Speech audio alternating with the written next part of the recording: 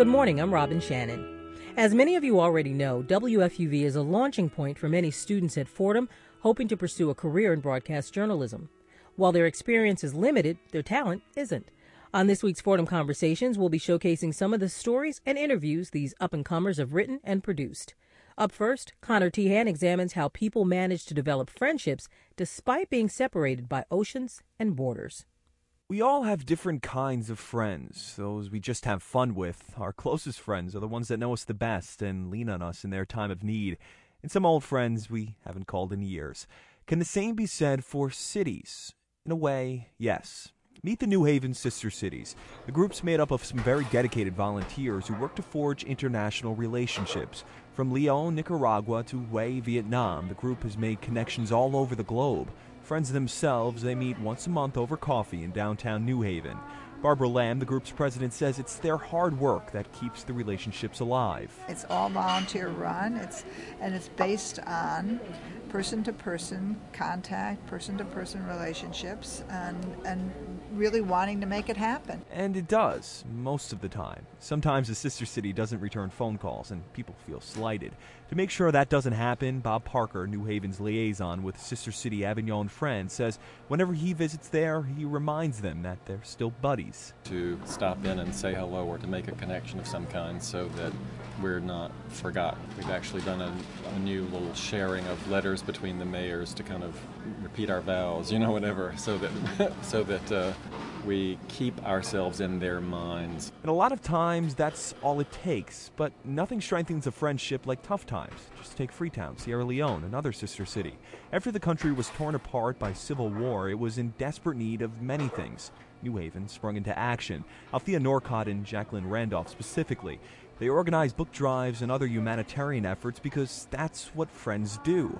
And it wasn't because of self-gratification. Our lives have been enriched by those experiences as well. So I don't think it's all about just giving. I think it's a mutual sharing. Norcott says her work in Africa has expanded her horizons, but through New Haven's sister city, she's gained something she didn't necessarily expect. Good friends close to home, people who share her interests, her passions. It's been wonderful, I think, for all of us to get to know each other. We may not have had any connection or any interest maybe in finding out about Hue or Afula, but we come together as a group once a month and we've developed true friendships. And that's what a sister city relationship is all about. It's as much interpersonal as it is intercontinental. Sister cities build bridges to not only connect cities, but to connect people. I'm Connor Tehan at WFUV News. Up next, Alyssa Tiles sits down with Christine Jansen Salvadore, director of the Foundry at the Gabelli School of Business. They're discussing a small business incubator that launched this year at Fordham University. Can you talk to me a little bit about what an incubator is?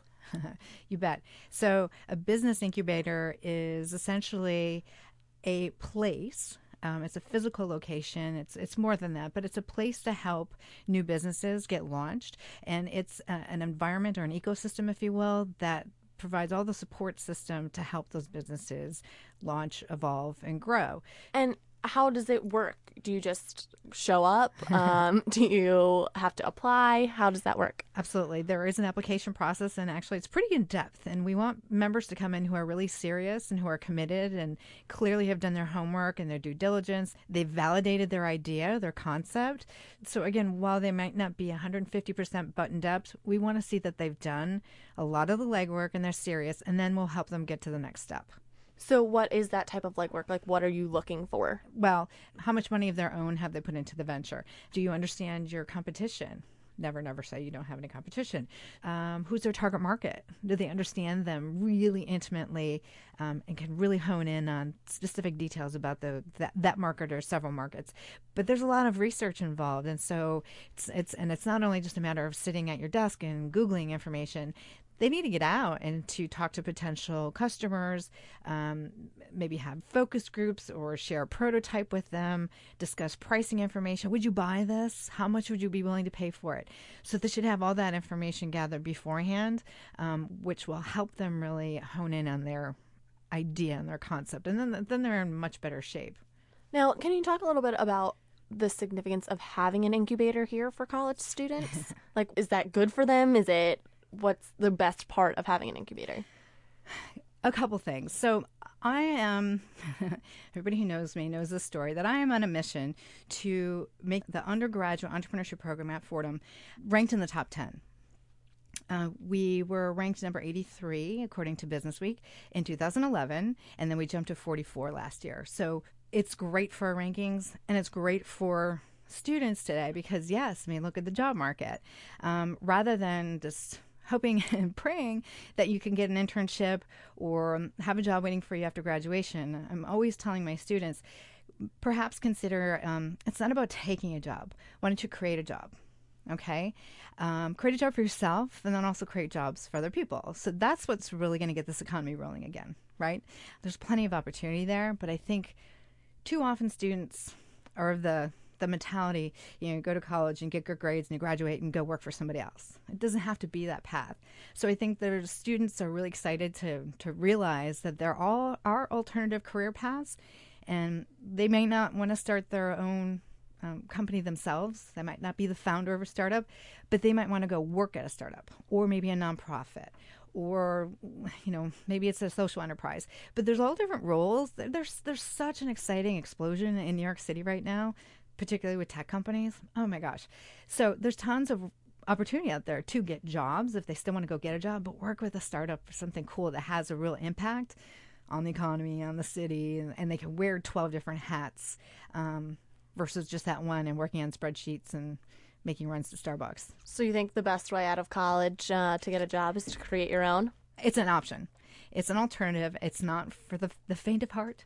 It's not for everybody. I get that. But if students know, if they have the tools and the mindset to know how to be opportunistic, how to be problem solvers, how to be innovative, how to always land on their feet, no matter what's thrown their way, whether they find a full-time job or not, or find themselves unemployed in a couple of years or laid off, to have certain skills and that entrepreneurial mindset, to know that they could always create something and always know how to turn around, create a job for themselves, other people, make money. There's something to be said for that. To me, if I was a student, I would see this as peace of mind and kind of their own safety net. And can you, I don't know if, since the incubator isn't fully open right now, but can you describe what it's like to be in an incubator and to work in one? It's a very good question, actually. Entrepreneurship can be a very lonely road, kind of a solo road, and it doesn't have to be that way. There's a lot of people who start businesses in their basement, in their apartment, and then they've got to get out, and so they go to Starbucks, and you see that whole population there. There are lots of incubators that have spread it up throughout New York City and throughout the country, but they're often like just collaborative co-working space, which is great. So we want to provide that component. So you want to be around like-minded people who are also creative and innovative. You might be looking for partners or folks who have complementary skills, or I need somebody who's really good at marketing, and this person, somebody who's good at numbers. And so you're meeting all these folks in the same space. And you're on the same mindset. You're creators, you're innovators. So just being in physical proximity with one another is really supportive and nurturing, okay? Knowing you're not alone, and that's why we wanted to create that here at Fordham. So it's the support system, really. That's the key. And you spoke a lot about the entrepreneurship program here at Fordham. Can you give me a little bit more information about it? Okay, you bet.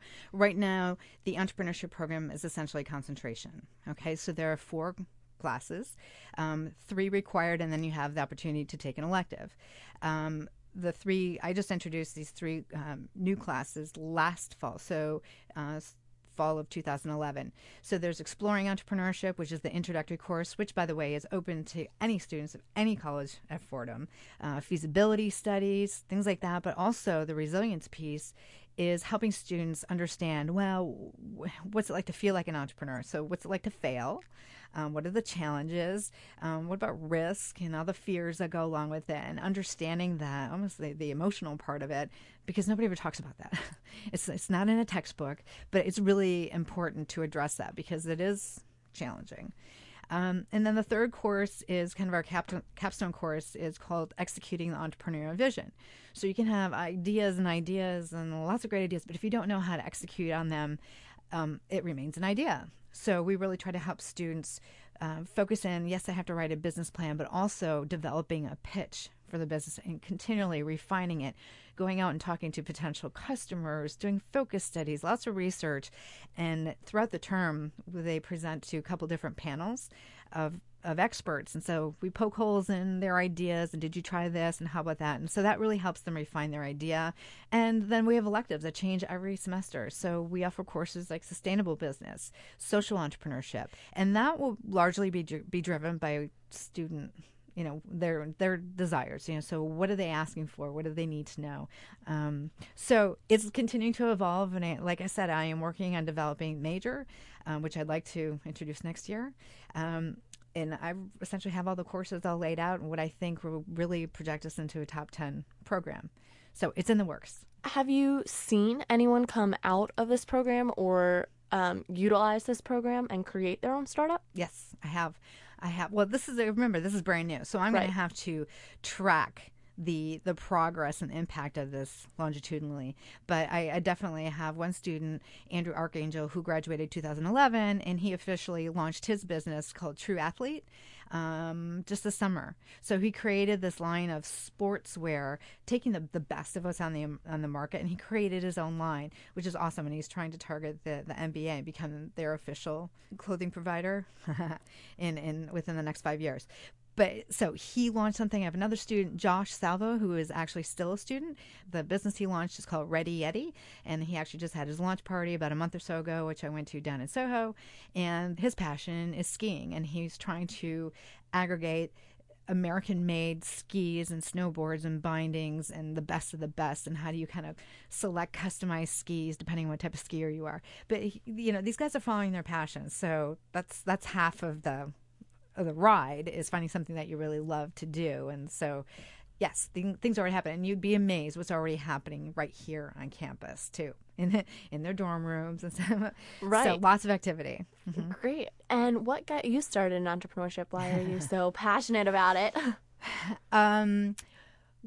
Because I got laid off in 2007, and that was not the first time in the last few years. And I thought, I don't want, it was a bad job market anyway, so there weren't many jobs to be had. And I said, okay, that's it. I'm going to start my own company. And I did. I started this research and consulting company called Dankin Research, and it was to serve startups, particularly women.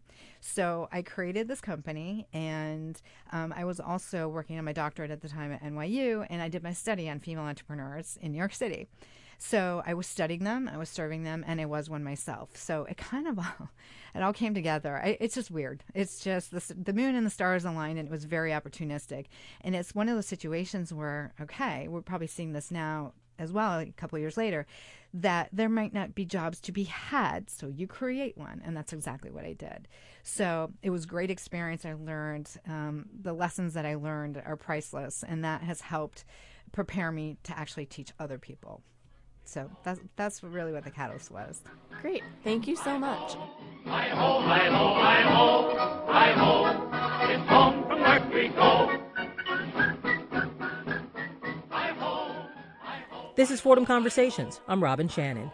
This week, we're showcasing some of the work WFUV's talented student reporters have produced. We return with Alyssa Tios on another story she developed.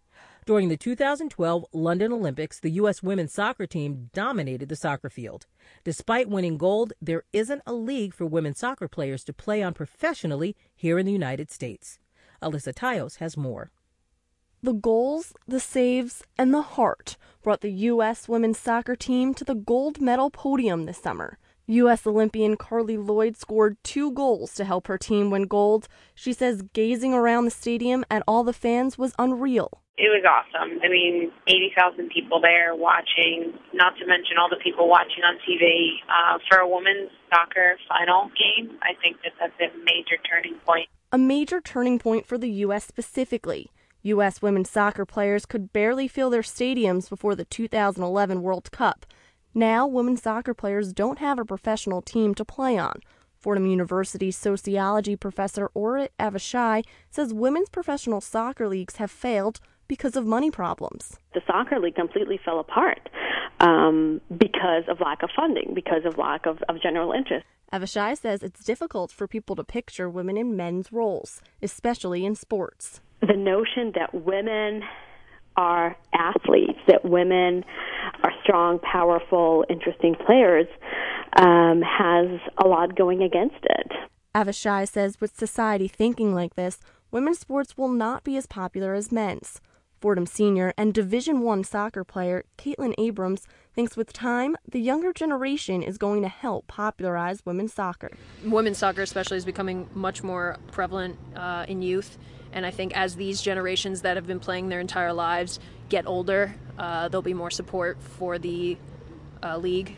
In the future, there might be support for a professional league, but Fordham soccer coach Ness Selmani says there are other places for Americans to play professionally, if not here in the U.S. There is possibilities to play. If not here, you can go in Europe. U.S. Olympian Carly Lloyd says there are U.S. players playing in Sweden, Japan, France, and Germany, but there is still no stable league in the U.S.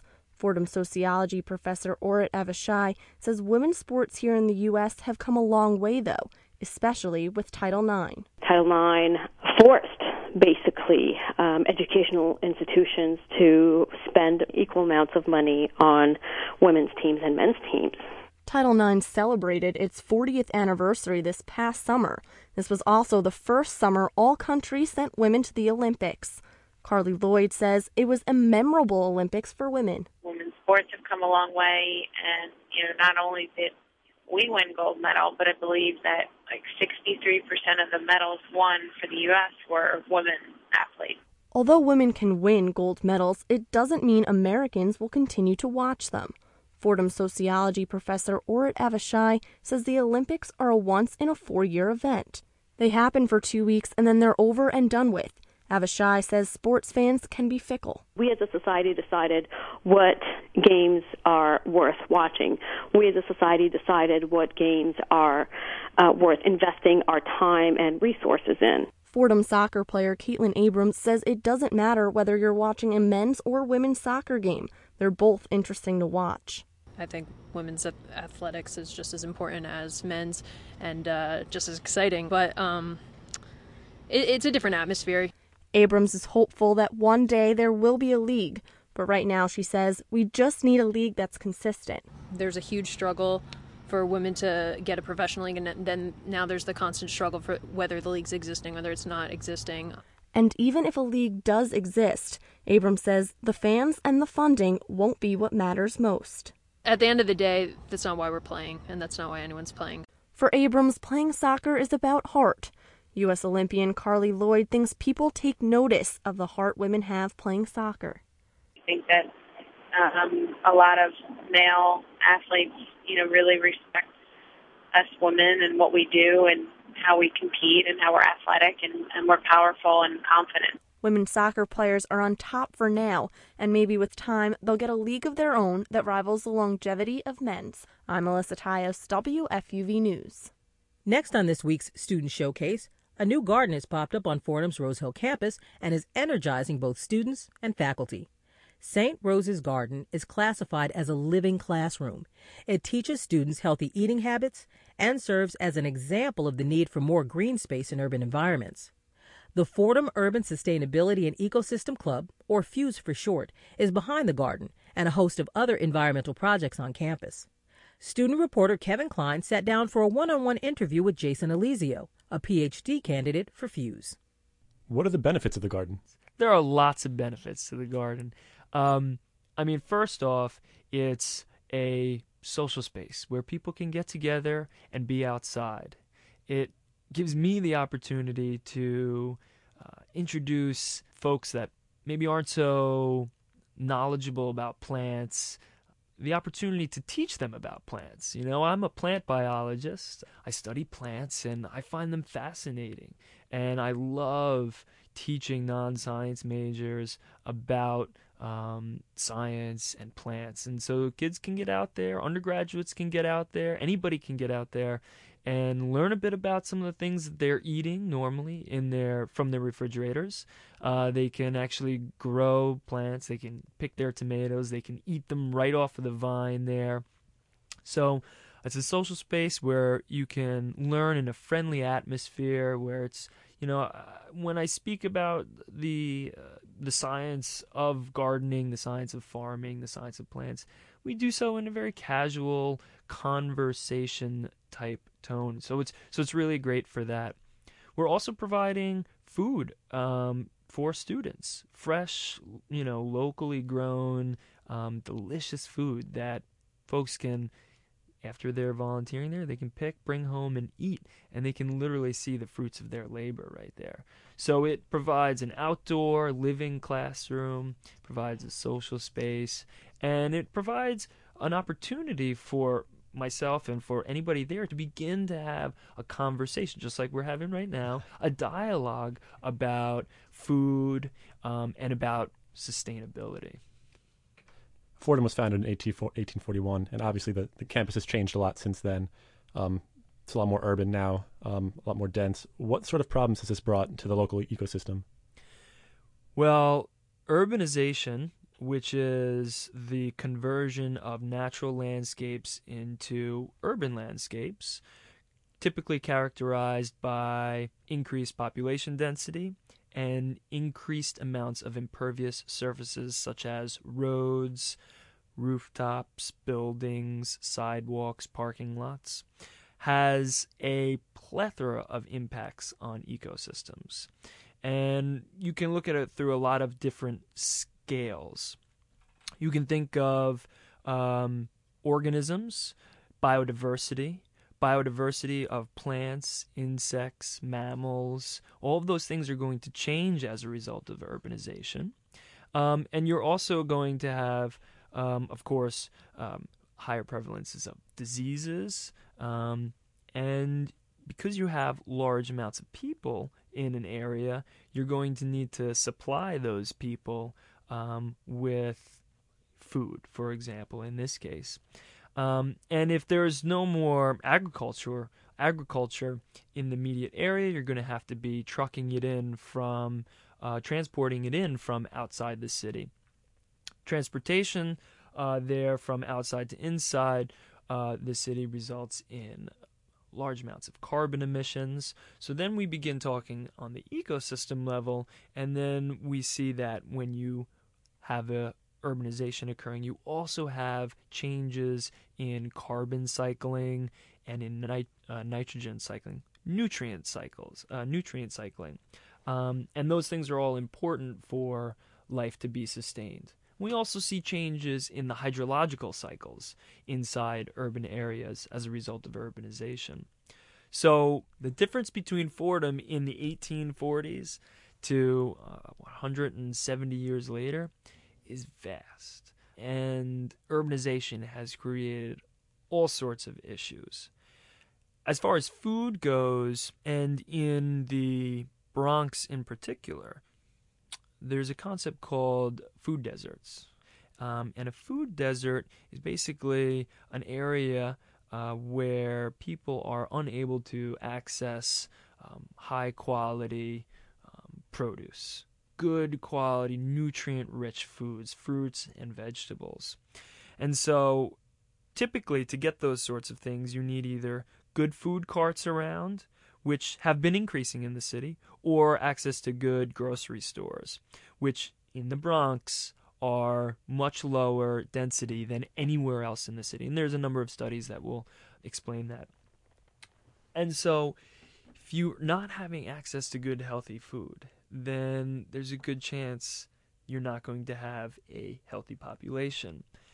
And so community gardens have an important role in highly urbanized areas, especially in the Bronx, where there are these food deserts, and people can go ahead and grow produce, fresh, local, delicious produce, grow it, get their hands in the dirt, and actually get some of that. Now, it's not going to solve the problem by any means because, of course, you would need to produce huge amounts of produce in order to meet the needs of these food deserts in the Bronx. But we can only walk in the right direction.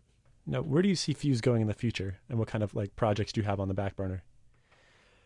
Well, I am a PhD student here, and I would like to graduate with my doctorate in the next couple of years.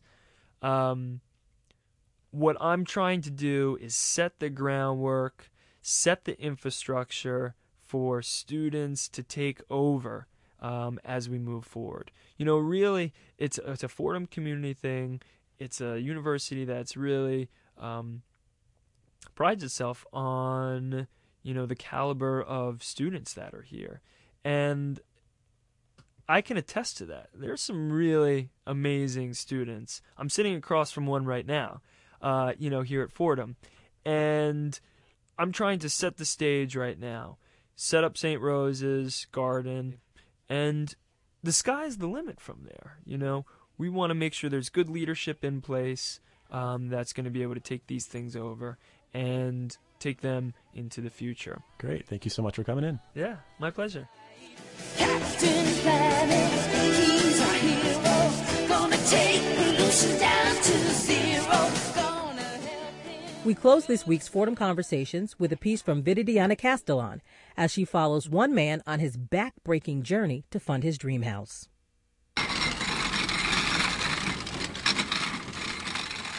Carlos Mendoza Abraham lives under a tent made out of bed sheets next to a graffiti splatter wall near Manhattan's West Side Highway. Drops of sweat drip down his neck as he pushes his only companion, an old and noisy cart, down the street. This is how Carlos begins every night, collecting cans and bottles to earn a living and help his family. All of the earnings are sent to my family in Mexico, whether it's $200 or $300. I want to build my house, and that's it. Maybe go back. Carlos came to the United States 3 years ago. He tried working as a delivery man, but that wasn't enough to pay his rent and living expenses. After losing the roof over his head, he turned to scavenging. I barely made any money. I was earning between $30 and $40 a week, and it wasn't enough to pay for rent. I ended up going from church to church looking for food, until someone said, "You'll never have money if you continue going around. Get a broom, a garbage bag, and start collecting cans and bottles." Collectors who work at least 4 hours a day can get paid up to $100 by recycling companies. But Carlos says, due to the competition, the amount of cans and bottles he finds can vary every night. Roder Fisher, who's also homeless, says he gets paid 6 cents per bottle and 5 cents per can. He says some New Yorkers may pass up this opportunity to collect $5 or $6 per block, but not him. It is free money. This is free money. Free money that people throw away every day. They get charged in the store for a nickel on each one of these bottles they take out the store. They charge them for it. But when they get home, they go home, they drink their soda, they put it in the trash. Because they don't look at the nickel as to be no money. Truck driver Jerry Melendez with Allstate Recycling waits on the corner of East 104th Street for collectors to sell him their cans and bottles. Okay, you got 20, 1, 2, 3, 4, 5. 20, 40, 60, 80, 100, right? Under New York State's bottle law, recycling companies received the nickel deposit plus 3.5 cents more. That means a company can make 8.5 cents per bottle.